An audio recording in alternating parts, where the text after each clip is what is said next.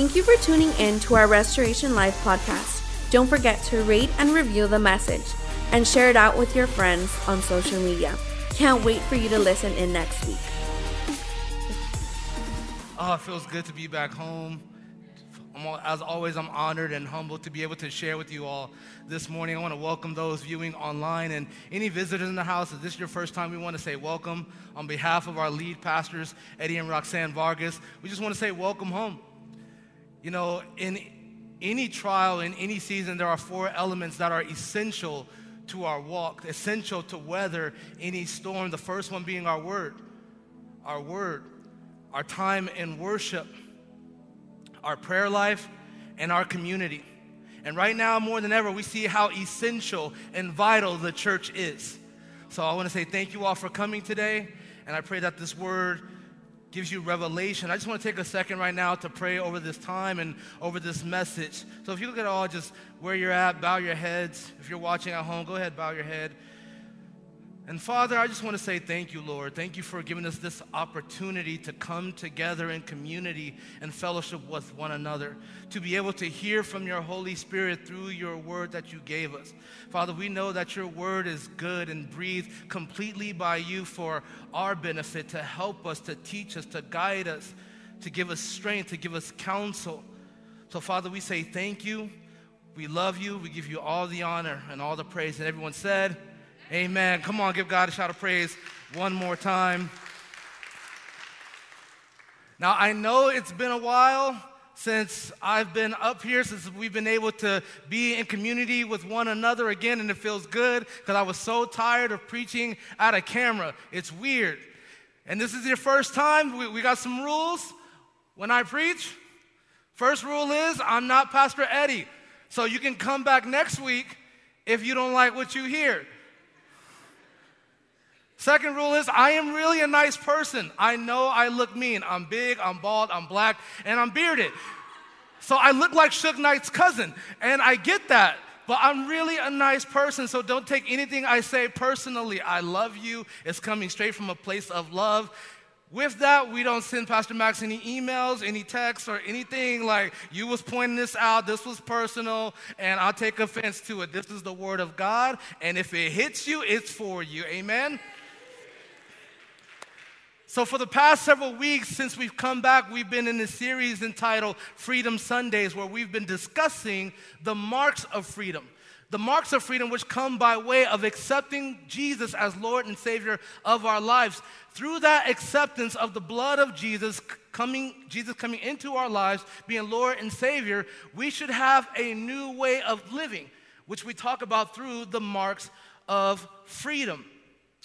Our theme scripture, our focus scripture for this series comes in Romans chapter 12, and I want to read those verses so we can recap. It's good to go back over what we talked about so it stays ingrained in us. So let's go to the book of Romans chapter 12, starting in verse 1. And it says, I appeal to you, therefore, brothers, by the mercies of God, to present your bodies as a living sacrifice, holy and acceptable to God, which is your spiritual worship. Do not be conformed to this world, but be transformed by the renewal of your mind, that by testing you may discern what is the will of God, what is good and acceptable and perfect. Verse 3, for by the grace given to me, I say to everyone among you, not to think of himself more highly than he ought to think, but to think with sober judgment, each according to the measure of faith that God has assigned. For as in one body we have many members, and the members do not all have the same function, so we, though many, are one body in Christ, and individually members of one of another. Having gifts that differ according to the grace given to us, let us use them. If prophecy in proportion to our faith, if service in our serving, the one who teaches in his teaching, the one who exhorts in his exhortation, the one who contributes in generosity, the one who leads with zeal, the one who does acts of mercy with cheerfulness. So thus far we have covered 4 marks of freedoms. 4 marks we have covered thus far, just to catch you up and recap. So number 1, the first mark of freedom is a surrendered life. Everyone say surrendered life. So we covered that in Romans chapter 12, verse 1. The second mark of freedom, a transformed mind. Everyone say transformed mind. We covered that in Romans chapter 12, verse 2. The third one, actively serves God's purpose. Romans chapter 12, verse 3. Live in unity as a body. We covered that last week with Pastor John Morgan. Romans chapter 12, verses 4 through 8. And here's the beauty of the Word of God. Using just 8 verses, we've been able to teach for 4 weeks consecutively. That's how deep it goes. Because sometimes when we read Scripture, we read it to just get the accomplishment and say, oh, check that block off. I read some Scripture today, got my verse of the day in, and we move on. But we don't take the time to process and digest what the Word is saying. And for the last 4 weeks, we were able to get the material and the teaching and the learning and the wisdom and all that we need in just 8 verses. So imagine what you can do in your own personal time when you sit down with the Word. So this week, we're going to get into the 5th mark of freedom. The 5th one. So we got 4. This is number 5. So here's the 5th mark of freedom. Write this down. And this is the title of the message as well. Christ-like character. Christ-like character. So we're going to pick up Romans chapter 12, verse 9. And Paul writes, he said, let love be genuine.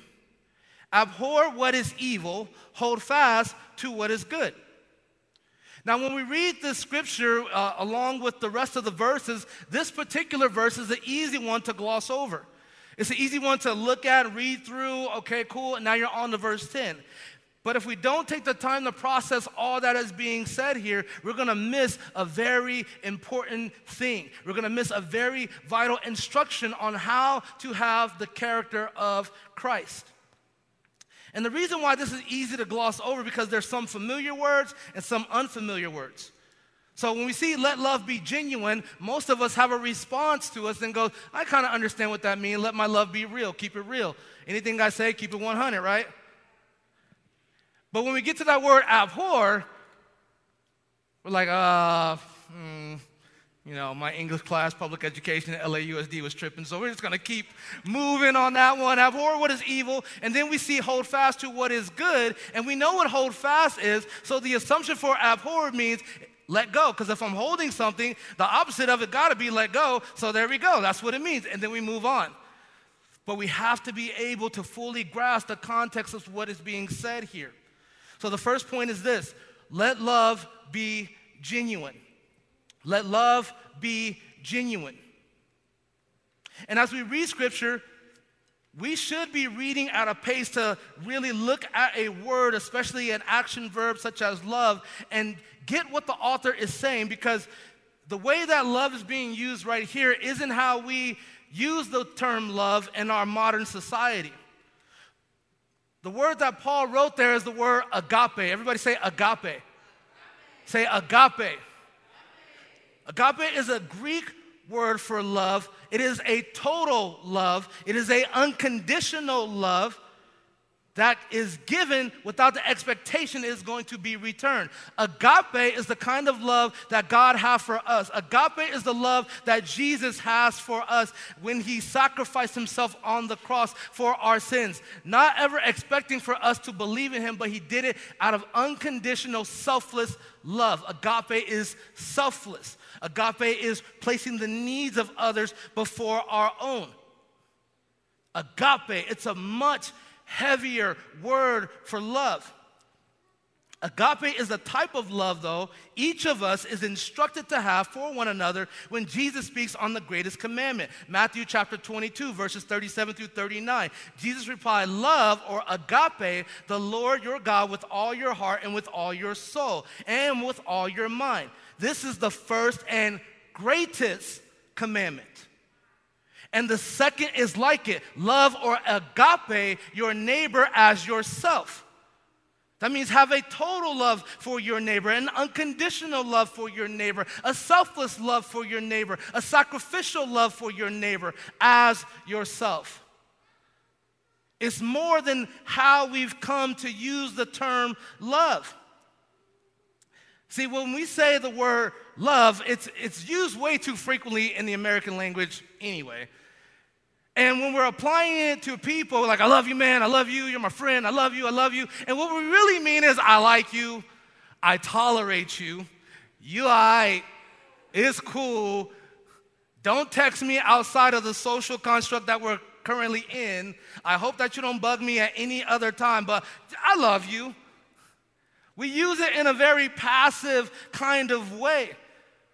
But when we get home, and we get into our own personal lives and the way that we operate, we don't have that kind of love for people regularly, do we? Let's be honest. We don't have that kind of love going outward regularly. And it's because of how culture has shaped love. And there are several other types of love that are in the Word of God that we see more prevalent in our society. And I want to cover some of those so we can get a full understanding on how to apply those, but at the same time, get to agape. That's the goal. We want to get to agape. So the first kind of love I want to cover is called philia. Everybody say philia. Philia is where we get the word Philadelphia, which means brotherly love. This is the kind of love between friends, between companions, your crew, your clique, your homies, your posse, whatever you roll with. Those are your people. But it's more of a feeling kind of love. It happens when you get that text and it's your boy or it's your homegirl, it's your best friend, whatever, and you're excited about it. Because let's be honest, there's sometimes we get texts from people and we're like, please not this person. I'm not going to respond to them. From my gamers who got the headset, you get that pop-up like private chat, you're like, nah, not feeling it. But when it's your boy or your favorite friend, you're like, let's do this, let's go. Hey, what do you want to do right now? Let's go out, let's go eat. It doesn't even matter where we're going. I just want to be around you. That's philia. It is a good kind of love, and it is a love that we should have in community for one another, but it is not substantial on its own.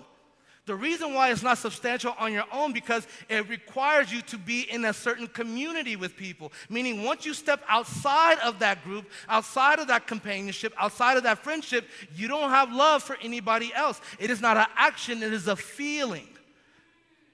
That's philia.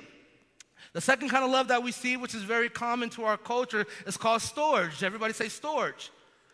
This is in stores like you put something in the closet, but it's called storage. And this is a family kind of love. This is more prevalent in the parent to child, right? Moms have a natural nurturing. It just happens the moment the child is conceived and like they're already loving on it. And when the child is here, the family comes around and they love on it. Storage comes with compassion. Storage comes with responsibility. It's innate. It comes with a level of empathy that we have towards a person. But again, it is not substantial on its own because it has to be connected to that relationship of parent to child or family where we feel this unique bond and we don't even know where it comes from. And it can happen outside of blood. It can also happen in community where we have that responsibility. It's sort of like how pastors love on people that they lead. It's this connection that we have when we feel just called, like I don't know what it is about them or what it's about right now, but I have to go to them and be there for them. That's storage. And again, it's a biblical kind of love and it's really good, but not substantial on its own because it requires that community. And here's the other kind of love that we see in our society. And this love is a dangerous kind of love. Because this kind of feeling is the kind of feeling that can push us into sin. It's called eros. Everybody say eros. Couples like this kind of love, especially new couples. You love this kind of love. This is an intense, sexual, and romantic kind of love. Everybody get quiet now, like, where's he going with this? It's about to get awkward in here. This kind of love is that goofy, tingly, oh my God, I can't, he's just so amazing. Oh my God, she texts me, she looks so good. This kind of love happens from the dumbest things. People fall in love so easily today. The way she smiles, the way he looks at me. She wears yoga pants. Anytime we go out to eat, he already knows what I want. He lets me eat his fries. And people fall in love and they get this attraction to a person, and it drives them crazy and mad. They start making dumb decisions a lot of times. And it leads them astray. It feels good. Don't get me wrong. You get excited about Eros. You're like, woo! She texts me right now. Oh, she slid into my DMs right now. You get pumped up and you're like, whoa, what is this rush? I love this. I love this. But Eros is dangerous, and without the proper kind of love with it, it will lead you into sin. I asked Samson about Eros. Samson had a big woman problem, and he saw Delilah. He's like, yo, I will shave all this hair off for this girl. Gave his life up. Asked King David with Bathsheba. Saw her from across the way, she getting her suds on and stuff like that. I like not having a hand mic. I could dance with it. If I get buck, I could crump with it. This is nice. I like this. But all these things, it drives them, and it's a feeling, and we're so sure about it because we get this internal feeling that we start telling, I love you, I love you, I love you. But here's the reality. Eros will not sustain you when the hard times come, and they will come. Eros will not get you through those hard times when you're not feeling it, when you ain't in the mood. We could talk about this in church. Don't get all weird now. You need real love. Because real love is able to get you through valleys. Real love is able to get you when the bills might not get paid. Real love will get you when the kids is acting crazy. It'll get you through that. Real love will help you persevere trials and help you overcome. Real love is when you don't feel like talking to each other and she's in one room and you're in another side of the room. You'll still be in the other rooms praying for one another, contending for one another. Real love is what bring you back to each other. That's agape. It's a selfless kind of love. Eros won't sustain you through those things. And too many couples and too many people are trying to live in relation with one another on all these different types of love and wonder why they can't sustain and make it through when the rough times come. We've been in a pandemic since March, and we've seen an uptick in divorces. You got nothing but time for Eros. What's the problem? The problem is you got no agape going on in your household. You got no philia, no bond, no connection. You got no storage going on for each other. So without all those other proper types of love, that Eros means nothing. You can only truly enjoy Eros with your loved one by being in covenant with one another. And I'm getting ahead of myself, but I want you to understand this. You can't truly enjoy the gift and blessing of Eros without having the agape, without having the philia and that deep connection. You will never understand the true depth of Eros. You will have a very superficial level of it. See, because Eros can't teach you forgiveness. Eros doesn't teach you patience. Eros doesn't teach you how to be selfless and compassionate. When you don't fully understand what the other person is going through. My wife right now, she's pregnant with our 4th child. Praise God. Going for it again. I have no clue what she's going through whatsoever. I can't fathom it. I don't know. Sometimes she's hot, sometimes she's cold, she's tired, she's awake, her back hurts, her feet hurt, and all this stuff is going on, and the world is coming at her. My only responsibility through agape is, kids, get away from your mom. I walk in the house, I got to be like Thanos in there, just smacking kids left and right. Just move. I don't know what she's going on, but there's compassion there. There's agape there. There's selflessness. So I take the kids. Even though I worked a long day, even though I'm tired, there's time I have to come in and help. And I think it's interesting if you read the Word of God and you read in the book of Ephesians chapter 5 when Paul teaches about how husbands are to love their wives. He says, husbands, agape your wives. He doesn't say eros your wives. He says agape your wives. Have an unconditional, selfless kind of love for your wives.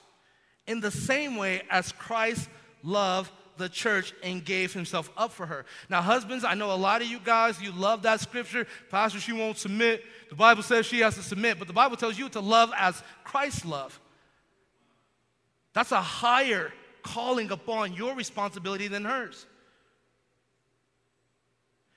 Here's the thing. We cannot get to agape, though, if we don't have Jesus. You can never, ever understand agape until you know Jesus, until you have a relationship with him, until you know his love for you deep into the heart of you. You can never give that out to anybody else. It will always come in the form of philia, storge, or eros. That's all you'll ever be able to produce, because that's what we have down here. But agape comes from on high. And when you have that connection to the Father through the Son, he empowers us with the Holy Spirit to be able to give agape to everyone. 1 Corinthians chapter 13, verses 4 through 8, I'm going to read it this way. Agape is patient and kind. Agape does not envy or boast. It is not arrogant or rude. It does not insist on its own way. It is not irritable or resentful. It does not rejoice at wrongdoing, but rejoices with truth. Agape bears all things, believes all things, hopes all things, endures all things. Agape never ends. That's why it has to come through Jesus. It has to come through Jesus. So let's go back. Let's read that verse again. Romans chapter 12, verse 9. Let love be genuine. Do we have a different understanding now? See, that word genuine at first just meant like real. But now that we understand what love is, so let your agape be genuine. So we get a much deeper understanding. You see the importance it is to get into Scripture, to get into the Word, and allow it to breathe on you, and allow it to teach you, and allow it to instruct you. Because if you just simply read it and don't consume it, it will never sustain you. Let love be genuine. Abhor what is evil. Abhor what is evil. Abhor is a weird word. Not a word that we hear on a regular basis unless you're like a writer or something. And we have this tendency when we see a word that we don't know, we just move on past it. Listen, we live in the information age. Google it. I Google words all the time because it gives me a better understanding. Abhor. See, because when we read abhor and that phrase and connect it to the phrase that's next to it, the assumption that the mind does, it says abhor must mean let go. If the other phrase says hold fast, that means abhor must mean let go. That is not what abhor means. Here's what abhor means. Abhor means regard with extreme repugnance or aversion, detest utterly, loathe, abominate, hatred, disgust. Hate what is evil. You should be repulsed by what is evil. You should loathe what is evil. What is evil should be an abomination. You should detest evil acts. That's what abhor is. It is not a lightweight word. During my high school years, I lived with my grandmother in Carson. My grandmother, she's Southern. She was from Arkansas, born in the 30s. And she cooked soul food, Southern cooking. That explains why I'm as big as I am. That food is thick. Let's stick to your ribs stuff. My grandmother was a fire cook, neighborhood type cook, where kids that I hung out with would ask, your grandmother cooking tonight? What your grandmother got on the grill?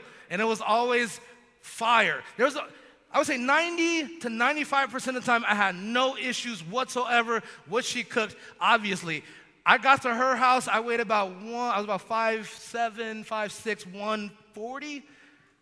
By the time I left high school, I was 6'2", I should explain some stuff. I did have a 19.5-inch neck, so it wasn't all, it was here too. So, don't be hating on me. But most of the time, I loved everything she had to cook. I didn't have an issue with it. I'd come home, it smells good. We got meatloaf, we got mac and cheese casserole. I'm talking about the stuff with the crust on it and like not Kraft mac and cheese, but real cheese inside of it.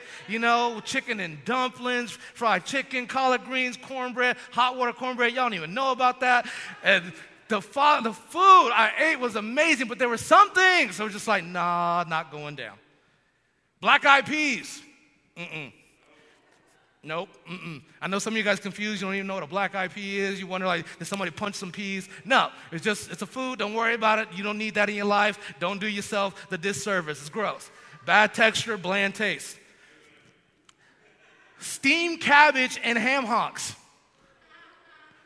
It's just a pot of bad breath. Like you open this like, somebody's like, hey, like eat me.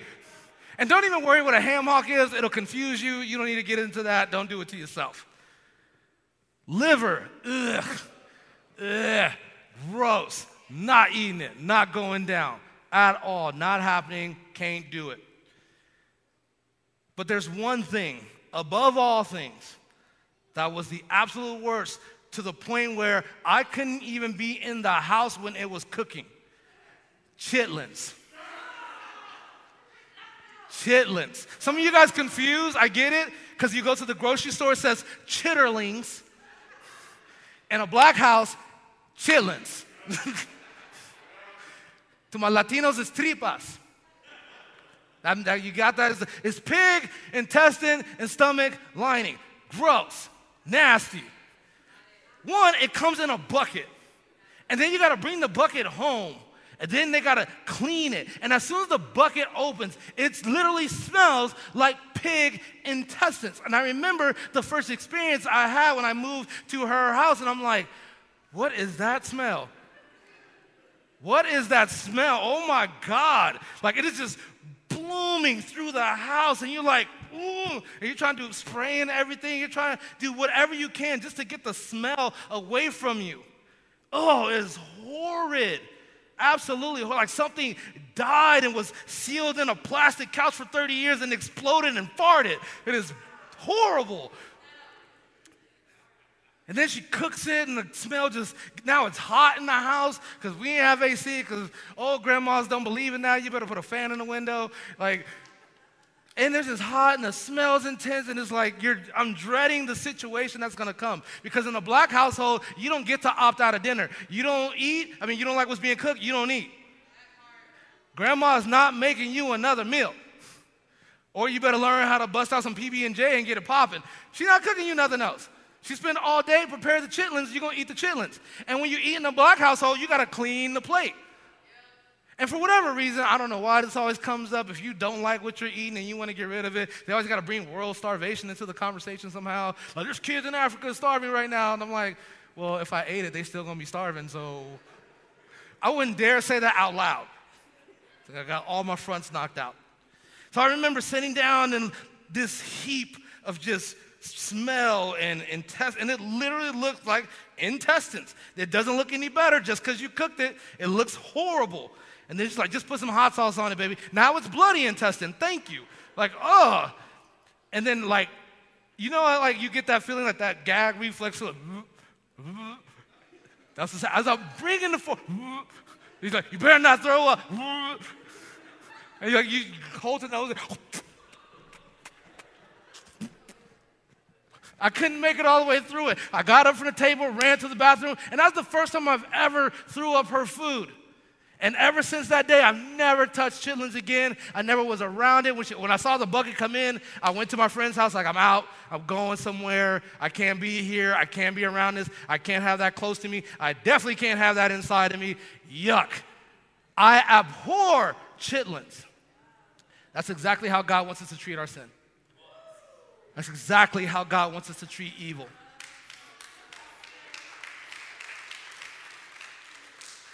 Is that evil doesn't belong within us anymore. We are a new creation. We are restored, made brand new. He washed us clean, not so we can put more evil back in, but so that we can abhor evil and keep it away from us. We should know that is not of God, so that doesn't belong around me. The only time I come face to face with evil is to rebuke evil, to cast out evil, not to receive it back into my life, not to have it in my household, not to have it in my spirit. I'm to abhor what is evil. So we have to first understand what is considered evil. Proverbs chapter 6, we're going to start here. There are 6 things, Proverbs chapter 6, verse 16. There are 6 things that the Lord hates, 7 that are an abomination to him. Haughty eyes, a lying tongue, hands that shed innocent blood, a heart that devises wicked plans, feet that make haste to run to evil, a false witness who breathes out lies, and one who sows discord among brothers. Romans chapter 1, verse 18 through 31. Follow me here. For the wrath of God is revealed from heaven against all ungodliness and unrighteousness of men, who by their unrighteousness suppress the truth. For what can be known about God is plain to them, because God has shown it to them. For his invisible attributes, namely his internal power and divine nature, have been clearly perceived ever since the creation of the world, in the things that have been made. So they are without excuse, for although they knew God, they did not honor him as God or give thanks to him, but they became futile in their thinking, and their foolish hearts were darkened. Claiming to be wise, they became fools and exchanged the glory of the immortal God for images resembling mortal man and birds and animals and creeping things. Talking about idolatry there. Therefore, God gave them up in the lust of their hearts to impurity, to the dishonoring of their bodies among themselves, because they exchanged the truth about God for a lie and worship and serve the creation rather than the Creator, who is blessed forever. Amen. For this reason, God gave them up to dishonorable passion. For their women exchanged natural relations for those that are contrary to nature, and the men likewise gave up natural relations with women and were consumed with passion for one another, men committing shameless acts with men and receiving in themselves the due penalty for their error. And since they did not see fit to acknowledge God, God gave them up to a debased mind to do what ought not to be done. They were filled with all manner of unrighteousness, evil, covetousness, malice. They are full of envy, murder, strife, deceit, maliciousness. They are gossips, slanderers, haters of God, insolent, haughty, boastful, inventors of evil, disobedient to parents, foolish, faithless, heartless, ruthless. Though they know God's righteous decree that those who practice such things deserve to die, they not only do them, but give approval to those who practice them. I know that's a lot to process in there, but we're going to unpack this list because it's all woven in there. What's important here is that he's talking about a people who knew God. You know who God is. You know his creation. You know his righteousness. And you know what he expects of you. But yet you choose to do otherwise. That's the people he's talking about. This is the people who come to church regularly and still want to do things their way. You know God. You know better. So here's the list of things to abhor. If you're going to write something down, write this list down. The list of things to abhor, which is in that scripture that I just read. That phrase, haughty eyes, that's arrogance. Number one thing that pushes God away, that will keep God away, pride. Pride, arrogance, we have to abhor. It doesn't belong in your heart. It doesn't belong around you. And this is in no particular order. I'm just going to read through these. Lying. Lying. We tell lies because we think it's going to be better than telling the truth. Murder, deceitfulness, false witnessing, divisiveness. Some people, for whatever reason, you just like stirring up trouble. You like it when people are fighting amongst each other. We have to abhor that. The next one, sexual immorality. This includes, but not limited to, fornication. That means sex outside of marriage. Adultery, sex with somebody else that is not your wife. Homosexuality, sex with the same sex. And all other forms of sexual conduct outside the covenant of marriage. Although it's not descriptively written inside the Word of God, that includes pornography and pedophilia.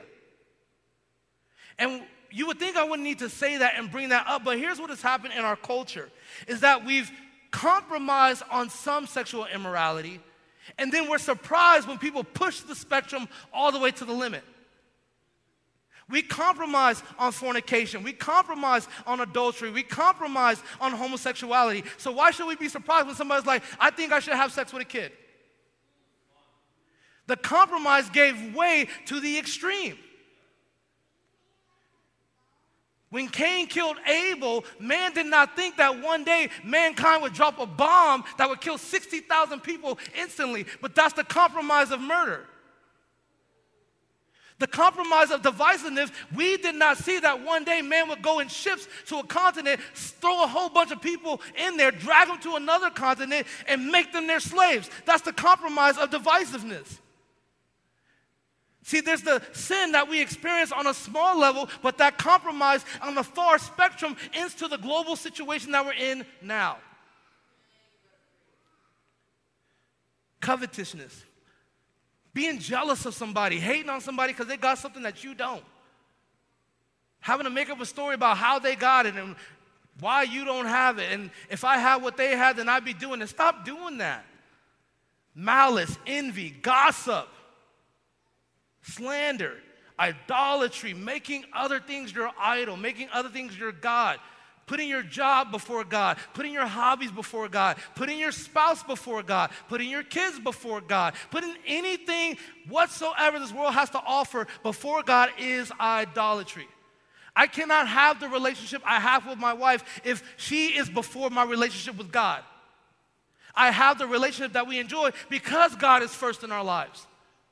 Because I learned to love through him so I can love my family appropriately. But if I reverse that order, I'll run out of the love that I have for her because circumstances aren't always going good.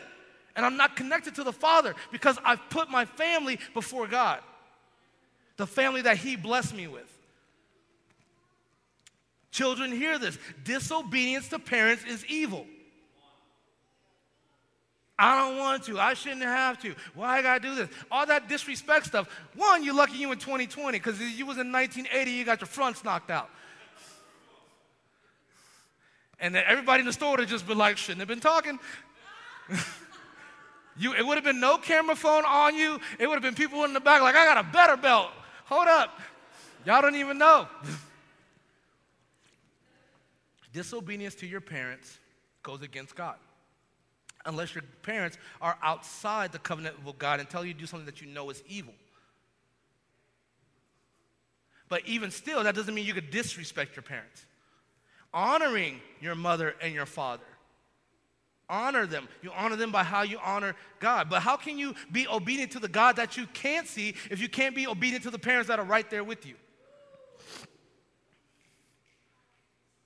Evilness includes boastfulness, heartlessness, not caring for those who are hurting. I know when that statement, Black Lives Matter, popped up, a lot of people, all lives matter and this, that, you're heartless. Because you're mad the attention is not connected to you right now. And your situation. Even if you don't think it's true, just listen and empathize with them. Feel for them and understand the pain that that person is going through. When the Me Too movement started and guys are like, oh, here we go again with the women. Instead of just listening to them and wonder why they have this outcry and begin to love on them and speak into them so they can come into understanding the truth. But we're heartless. We're heartless. I saw people already making jokes on Lebanon with the bomb going off. Heartless. Faithless. Faithless. We don't believe God for anything. We love singing the songs and doing that, but we don't believe God for anything. That's a doorway to evil to get into your heart. These are the things that we should abhor. We should literally run from. We should get as far away from. Our minds must be renewed. How do we renew our minds? How do we transform our minds? By the Word of God. You cannot have a renewed mind if you don't have the Word. No worship song is going to replace the Word. No Instagram post is going to replace the Word. No YouTube video or sermon is going to replace the Word. You have to have the Word. Even me preaching the Word to you is not substantial enough. You need your own intimate time with the Word of God. Because what I'm preaching to you is what God revealed to me. And it is helpful for the edification of the body, but it's what God revealed to me. You can go back and read the scripture the same where I got and get something completely new that God has specifically for you. But you have to make that choice. You want a new mind, you need the word. We must cling to what is good. Cling, not just hold on. Cling. When you think about somebody clinging on, what are they doing? They're holding on for dear life. They're not letting go. They're locked in. And we must abhor what is evil. We must have a deep disdain for our sin. Some of you guys, you heard this phrase before, spouted out, and I just want to be clear, it's not a Bible scripture, but a church cliche, but it's not a bad one. It's hate the sin, but love the sinner. Who heard this? Anybody heard this? Hate the sin, but love the sinner. It's a good thing to say. But what's interesting about when we say that, we only apply it when it's outside of us.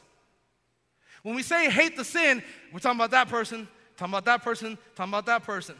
But do we ever talk about us? When we say hate the sin, are we looking at our own sin and being able to hate it?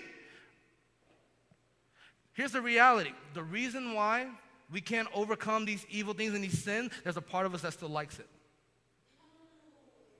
There's a part of us that still enjoys it. Why? Because sin is pleasurable, but it's fleeting. It is fleeting. It will leave you feeling empty and broken every single time. But there's a part of us that we enjoy it. We enjoy doing stuff that we know we got no business doing. We enjoy watching pornography. Come on. We enjoy that we get to have sex with whoever, whenever we want to, and keep it a secret. We enjoy spreading gossip and being in divisive talks. We enjoy causing problems. We enjoy being disobedient to our parents. We enjoy these things, these jokes and all this stuff that we know we got no business doing, but there's part of us that still likes it. And as long as we still like it, we're still holding on to it. And God will not remove what you're not willing to let go. That's why it says in Romans chapter 1 that he left them to their own sinful ways. He left them to, like, fine, I'm not going to stop you. If that's what you want, I am not going to stop you. When you're ready to come to me, I'll be here with open arms. You know, I experienced a lot of sinful lifestyles, a lot of sinful behaviors. One of the hardest ones for me to overcome was the rage and anger that I held within my heart for so long because of things that happened to me. I was fueled by it. That's why, like, in the army, it was like the best place for me because I could funnel my anger, my vengefulness, and hatred into something. My lust, my addiction to pornography. I had to work. I was fighting up against it all the time, back and forth, and I kept failing. And it wasn't until I saw the pain that it caused to my family, and I began to look at myself and like, I don't like this side of me, that I began to loathe what I did. I began to loathe that part of me. Then all of a sudden, like, this strength came over me. The strength that I never knew before to be able to deal with that, because I was able to look at that side, that evil, and I'm like, I don't want anything to do with you. You don't belong in me. You don't belong with me.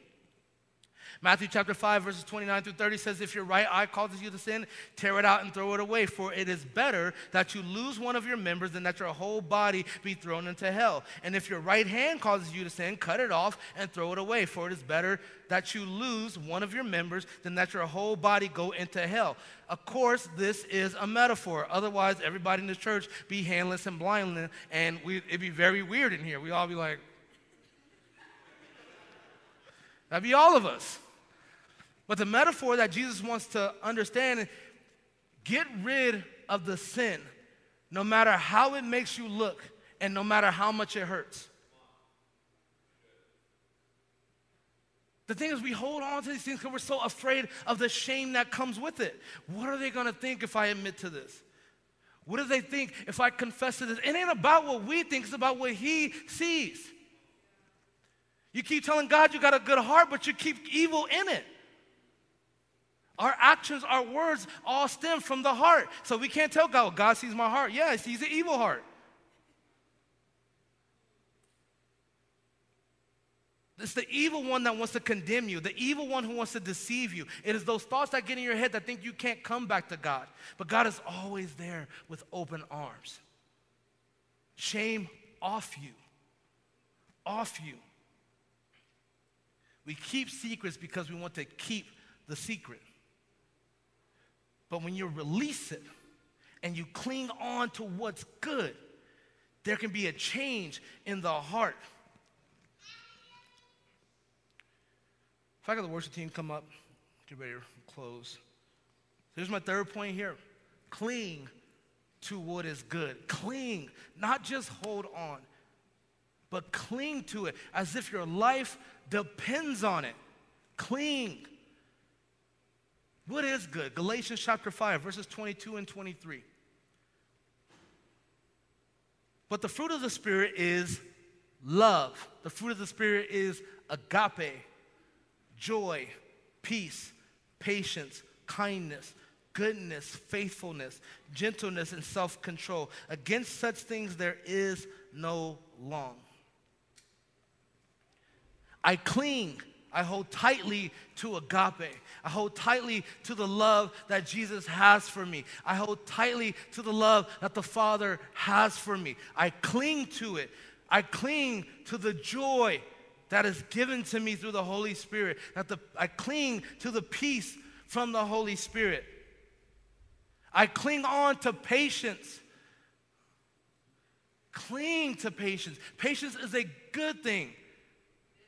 Patience is something we need. Patience is a prayer that we should have, and we've kind of built up this thing. We're like, well, be careful. Don't pray for patience. No, pray for patience. Patience gets you to agape, but you got to cling to it. Cling on to kindness and goodness. Cling on to being faithful. Cling on to being gentle. And cling on to self-control. I find it funny, like this, we see all these things that are evil, but what's funny is God just says, if you just hold on to these few things, you'll be fine. You just hold on to these few things. It's not this gigantic list of, well, you got to do this good, you got to do this good. And all these things are easy to approach. Every single person in this room, including myself, we can all do those things. It doesn't say you got to have, multi-million-dollar income. You got to have a college degree. You got to be the smartest. You got to be the wisest. We're talking about things that come from the Holy Spirit. That's all he's telling you. If you cling to what is good, you'll be able to abhor what is evil. We need an agape love. It all comes back to that. It all comes back to that agape. If our love is positioned correctly, there's no way we can have our hands into what is evil. It's when our love is selfish instead of selfless that we fall into sin. See, a selfless love would tell our boyfriend or our girlfriend, I care too much about your growth with God, to put us in a situation where we can end up doing something we both know is against God. That's a selfless love. That's agape. If it's unconditional, I'm not going to compromise you.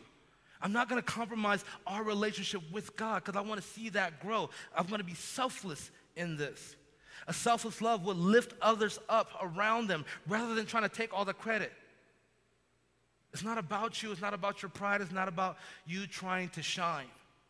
But it's about all those around you and letting them know that they're loved, that's a selfish, agape, unconditional love. A selfless love will be quick to try to extinguish gossip. An agape would not tolerate gossip. It wouldn't allow, I heard, did you hear from? It would not allow divisive talk to be in or around them. And agape love speaks truth no matter the pain. We hold on to truth because we think we're sparing someone. That's not loving them. That's not love. That's not agape. By you withholding what is true.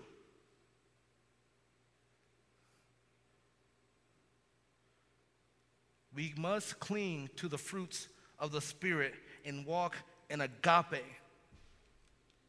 That is how we develop the character of Christ. It all begins with Jesus, though. As I said earlier, you cannot begin to fathom agape or put it into action if you don't have a relationship with Jesus. Because he's the only one who can show you that kind of love. He's the only one who can feel that void in your heart and heal those hurts that has caused us to depend on all these other streams of love. I can't love people unless I'm like that close to them. I can't love people that way. I can't let anybody in on that level. You got to know Jesus. See, because Jesus loved us even though he knew he was going to get hurt. He knew people that were close to him, that he shared philia with, were going to hurt him. But he loved them agape, unconditionally. Imagine talking to one of your brothers and you know for sure that they're going to walk away from you and deny that they ever knew you. But you love them still the same. That's agape. And that's what Jesus had. So with every head bowed and every eye closed today, if this message spoke to you, you're at home, you're watching or listening, and it spoke to you in a way that you've never experienced before, and you say, Pastor Max, I don't know this agape. I've never felt that kind of love before. I can't understand it and fathom it. I wanted to let you know that today that can all change. That can all change, and it happens by surrender. Surrendering to Jesus as Lord and Savior, allowing him to love you, allowing him to pour into your heart, allowing him to heal. See, Jesus isn't looking at your past and all that you've done and all that you've been through. He's looking at you at this moment right now, and he sees you, and he loves you. The Father's looking at you. There's my son. There's my daughter. It's okay. It's okay. I understand everything that you've been through. And I'm here for you, and I'm here to tell you there's no shame, there's no condemnation when you receive me.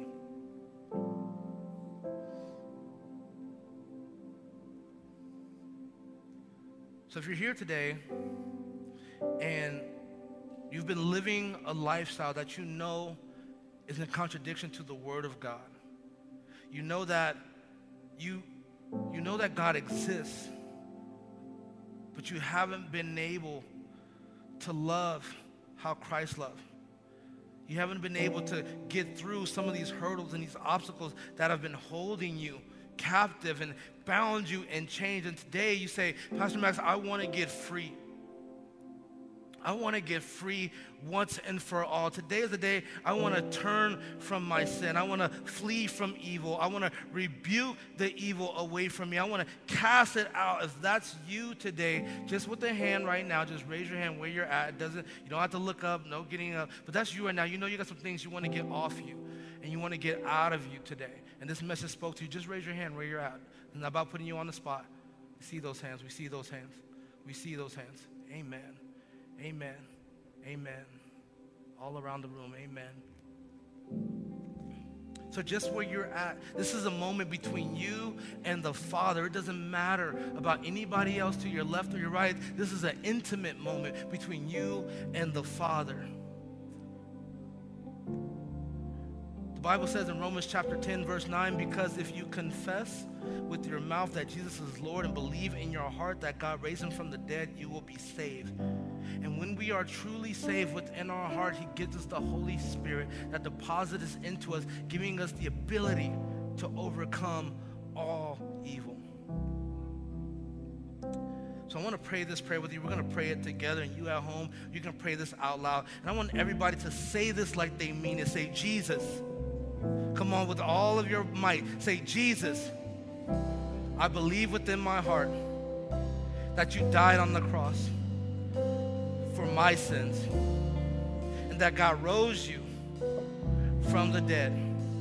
Come into my life, fill me with your Holy Spirit, I accept you as Lord and Savior. I ask for forgiveness for all of my sins. Thank you for loving me. From this moment forward, I give you my life. In Jesus' name. Everyone said, amen. Come on, give God a shout of praise in this house tonight. This place was delivered. We have been set free. The mark of freedom is upon you. A Christ-like character is within you through the power of the Holy Spirit working with you. By being in community with one another, we are able to understand agape. We understand the philia and the storge. We're able to love how He called us to love.